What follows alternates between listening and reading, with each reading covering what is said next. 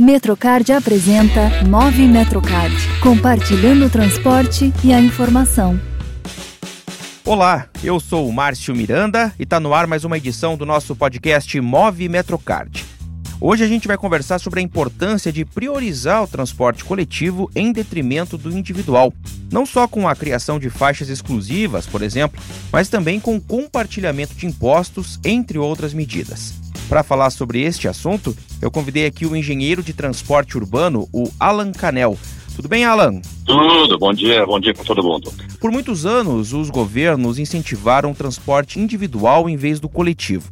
Investimentos como faixas exclusivas, por exemplo, Alan, até ajudam a alterar essa lógica, né? Elas podem ser uma solução, talvez, para as cidades nesse aspecto? Olha, são com certeza uma opção muito boa. Só que tem algum senão agora na história, né? Porque os destinos das viagens, que antes eram concentrados no centro, agora se espalharam pela cidade inteira. Então, o mais importante é que tenhamos uma rede de distribuição de viagens, né, para evitar que as pessoas sejam limitadas apenas aos destinos das linhas, ou seja, 500 metros de cada lado da linha de ônibus. Existe mais um problema também, que aí quando você tem muitas linhas na mesma faixa de ônibus, vamos supor o seguinte, que você cria uma faixa de ônibus e enfia 6, 7 linhas lá dentro, isso acaba criando confusão nos pontos. E é típico da situação que tem em São Paulo, que tem diversas faixas de ônibus, os táxis podem usar tudo isso, mas quando se chega lá no ponto, os passageiros estão desesperados à procura da sua própria linha. Então, o ideal é que o BRT, por exemplo, que tenha uma linha mais parecida com o de metrô, né, que oferece a linha troncal e que haja uma distribuição das viagens mais ao longo da linha. Até porque fica mais organizado dessa maneira que a gente pensa com o BRT, né, Alan?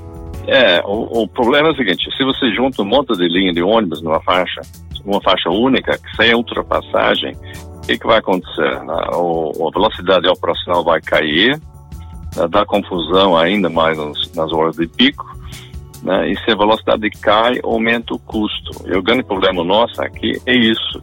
Cada 10 quilômetros, a cada 20% de tempo de viagem, de velocidade que você perde, você aumenta o custo operacional por 10%. Então, parece pouco, mas se cai de 20 para 16 km por hora, a velocidade operacional, então isso vai aumentar o custo de 10%, que é 40 centavos, e tudo isso aqui pesa, né? Falando um pouco também sobre, já que o senhor citou aí a questão do custo, né? Em relação até ao financiamento do transporte coletivo, tem muitas entidades que defendem, por exemplo, que impostos e contribuições, vamos colocar aí IPI, IPVA, até a CID, e até o licenciamento de carros e das multas de trânsito poderiam ser revertidos a subsídios ao transporte público. Como é que o senhor vê esse tipo de iniciativa, hein, Alan? Inescapável. Mais cedo ou mais tarde vai ter.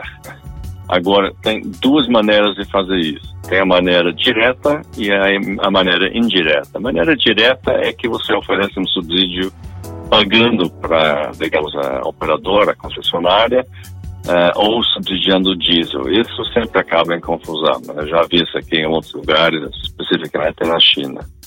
E tem maneira indireta em que você oferece espaço, que é a área, digamos, exclusiva para o transporte, que são as faixas, que são as canaletas, que são os próprios terminais. Você oferece infraestrutura, pavimento, você oferece os terminais, a cobertura, toda a infraestrutura, ou seja, toda a parte que facilite a operacional com um custo razoável.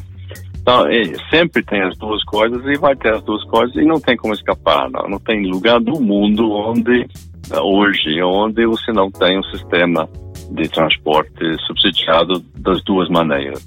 Senhor Alan, vamos mudar um pouquinho de assunto, mas ainda nessa linha.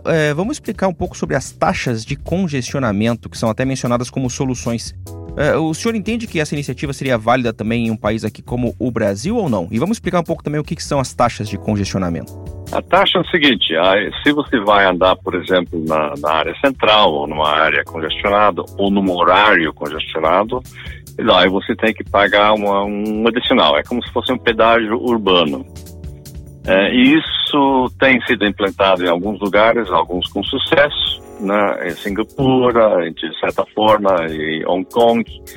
Mas o objetivo é desestimular o uso do veículo. Em outros lugares, por exemplo, como Londres, o custo de operação do sistema é mais ou menos igual à receita. Então, simplesmente tem um imposto adicional que acaba sendo queimado dentro da burocracia, digamos. São Paulo tem um tipo de imposto, mas isso aqui é através da emplacamento. Então, você tem o rodízio que favorece as pessoas que têm 2 carros, assim, né? Que pode ser visto como maneira de cobrar um imposto adicional. Né? Seguramente, como você não pode usar o veículo durante um terço do tempo, você está pagando depreciação e todos os custos, etc., para o não uso do veículo. Então, isso não deixa de ser um imposto.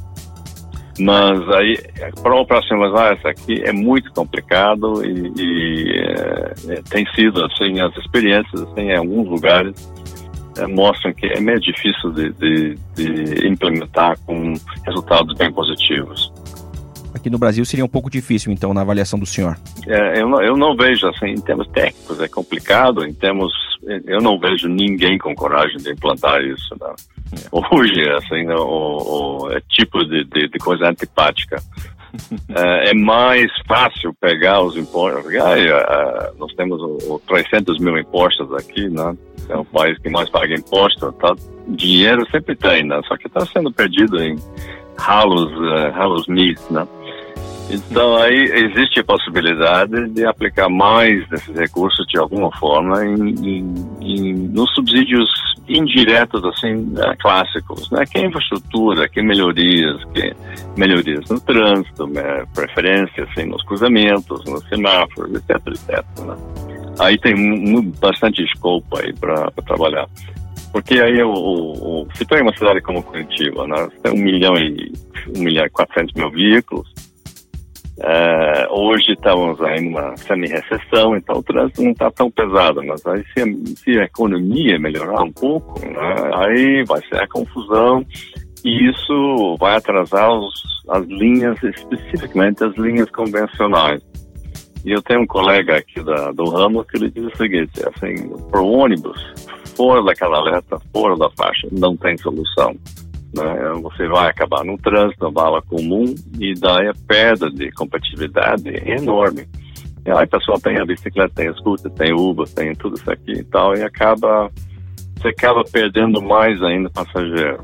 Então, se tem o custo aumentando e está perdendo passageiro, de algum lugar isso vai ter que ser pago. Né? E esse é o tal do círculo vicioso que afetou o transporte público o mundo afora. Isso já é um filme que todo mundo já viu. Alan, obrigado pela conversa aqui no nosso podcast Move Metrocard. Até uma próxima. Até a próxima. Obrigado a todos. Tchau, um abraço.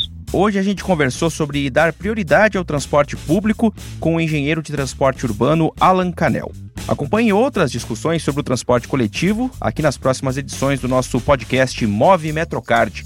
Eu sou o Márcio Miranda e agradeço muito a sua companhia. Até mais! Você ouviu Move Metrocard, compartilhando o transporte e a informação.